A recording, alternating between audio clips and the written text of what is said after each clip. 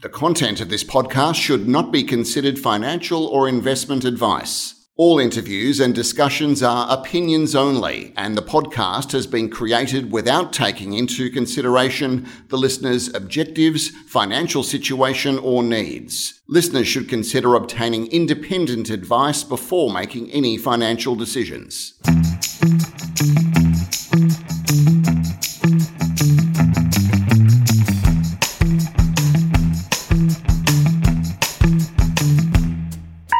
Hi, welcome to another edition of Health Kick. I'm Tim Borum. Today we're delving into the hot area of regenerative medicine. And to do this, I've got with me Dr Ross Macdonald from Cynata Therapeutics, which is a leading developer of stem cell therapies.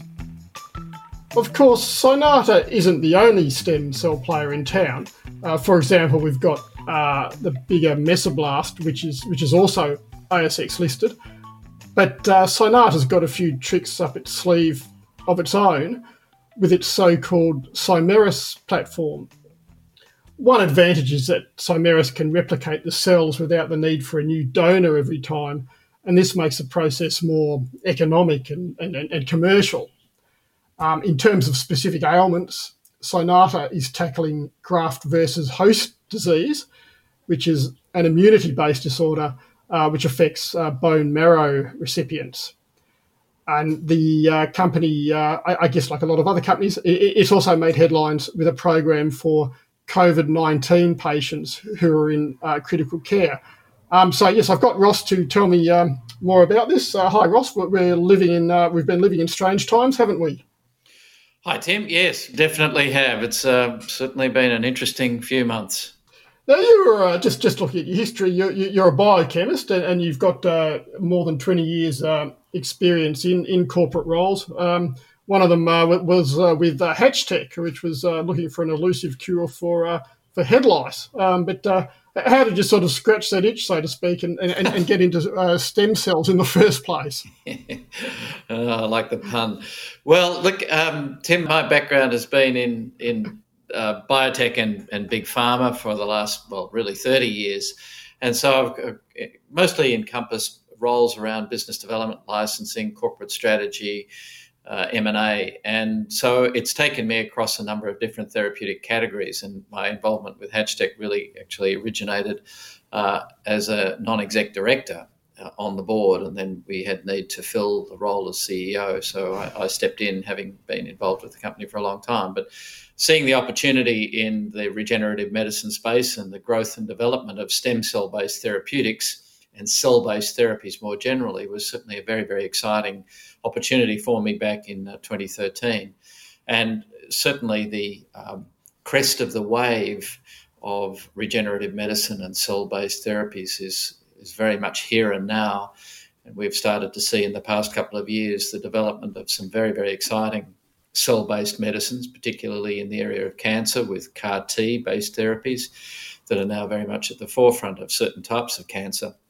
And the revolution that is cell-based medicine, where we've been able to harness the body's own repair and regenerative processes, is a very, very exciting time. How many approved therapies are actually out there, Ross, for stem cells globally? In stem cells generally, there are quite a few, but in the particular area of mesenchymal stem cells, or MSCs for short, there are a smaller number. There's one in Japan and one in Europe and a couple in Korea. But of course, the progress through clinical development of quite a large number of MSC-based therapies means that within the next few years, assuming the final stages of development are successful and the FDA and other regulators are satisfied, then we'll see a lot more MSC-based therapies hit the market. Great. And with Cynata's own therapies or own technology, where did the IP sort of spring from? It came from the home of stem cells, the University of Wisconsin, which seems like an out-of-the-way location for cutting-edge technology like this. But as is often the case in the US, there are centres of excellence, and the world's leading centre for stem cell-based research is the University of Wisconsin in the capital of that state, Madison. In fact, that university is well and truly punched above its weight in medical research more generally. The drug warfarin, which many listeners will be familiar with, is so named with the first four letters of that product, warfarin, WARF, stands for Wisconsin Alumni Research Foundation. So named because, of course, that's where the drug came from. So that's the home of our technology. The fact that an Australian company is now developing it really is just a quirk of history and the availability of capital at that time. Yeah, okay. I certainly didn't know that about warfarin. You learn something new every day, don't you? Well, there you go. You should listen to these podcasts more often. That's right. Now, what's the key selling point of your mesenchymal stem cells? Is it indeed sort of the replication? So it's sort of all about the economics of producing the cells? It is indeed, Tim, in a nutshell. The challenge that many drug products face in ultimate commercialisation is not so much safety and efficacy. They're an absolute requirement, of course, but it's in the third key success criteria, and that is manufacture. And if you can't manufacture your product by the truckload, then you don't have a product at all. You've got a biological or medical curiosity, a very interesting piece of science, but you don't have a product. And in our view, the challenges associated with manufacturing living drugs like stem cell-based therapies are all in the manufacture of the product. Our technology provides a manufacturing solution that takes the manufacturing process from what is currently bespoke, reliant upon multiple donors and massive expansion of isolated MSCs derived from those donors, such as bone marrow donors or adipose tissue donors. Our technology doesn't rely on that. We took a completely different view to this, the 2.0, if you like, of stem cell manufacture, and we utilise a starting material called an induced pluripotent stem cell, or an iPSC, the discovery of which resulted in a Nobel Prize in 2012, and that provides an unlimited starting material for the manufacture of the finished product, thereby ensuring that we don't rely upon multiple donors, that is, people lining up outside the stem cell factory each day, happy, to donate their bone marrow. We don't require that. We don't require... I presume it's a painful process. Indeed it is. It's certainly unlike blood donation, which most adults consider in their life, and it's certainly a very easy process. It's very much more complicated to donate bone marrow, and as you point out, painful. Moreover, the reliance upon multiple donors results in differences between the product, and it's well established, just as some people have blue eyes and some people have brown, that MSCs derived from different donors are very, very different. And of course, one of the cardinal requirements for manufacture of a pharmaceutical product is to ensure that it is manufactured consistently. And that, of course, is impossible if your manufacturing process relies on deriving the starting material from different donors all the time. So that consistency cannot be preserved. The Cynata technology avoids those problems because we start off with exactly the same material every time, thereby ensuring a highly potent, highly consistent and reproducible product, and thereby addressing that final challenge in commercialisation of a pharmaceutical product, and that is how to be able to manufacture the product at large scale and consistently and economically. Okay, so you've got the large scale manufacturing, or the manufacturing potential. In terms of the application, is it fair to say you're sort of most advanced with graft versus host disease?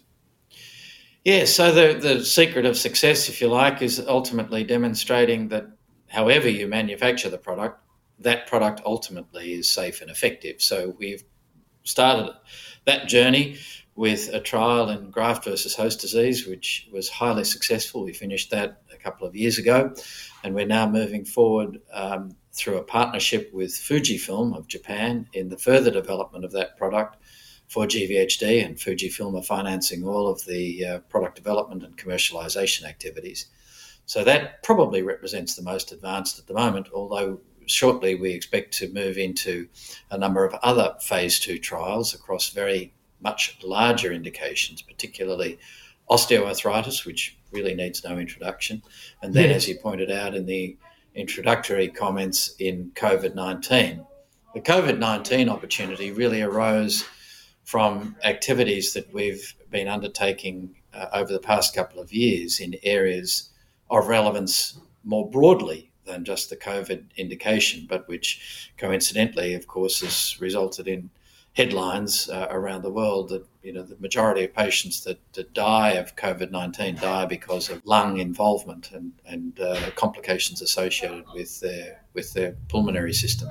And we have outstanding preclinical data in that type of indication, specifically in acute respiratory distress syndrome and cytokine release syndrome and sepsis, all of which occurs in COVID-19 patients. They're the things which basically kill the patients. So they're what kills the COVID-19 patients. Ultimately, yes, but it's not unique to COVID-19. These are problems that are experienced daily in intensive care units around the world, arising from completely unrelated causes. Some patients who react very badly to influenza, for example, end up with ARDS. Others who inhale toxic chemicals can end up with ARDS. And how does your approach sort of differ to Mesoblast in that they've recently won some headlines with their COVID-19 program?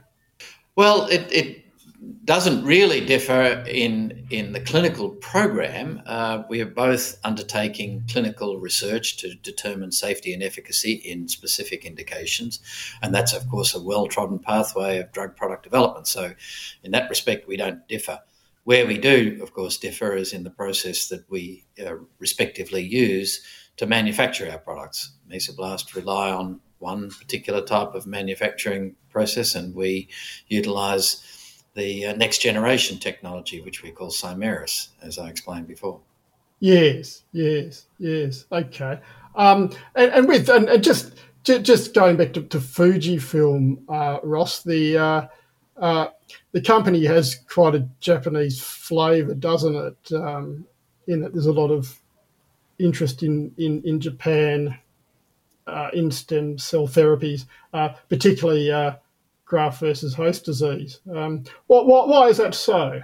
Well, it really goes back to Prime Minister Abe's manifesto in his first tilted prime ministership.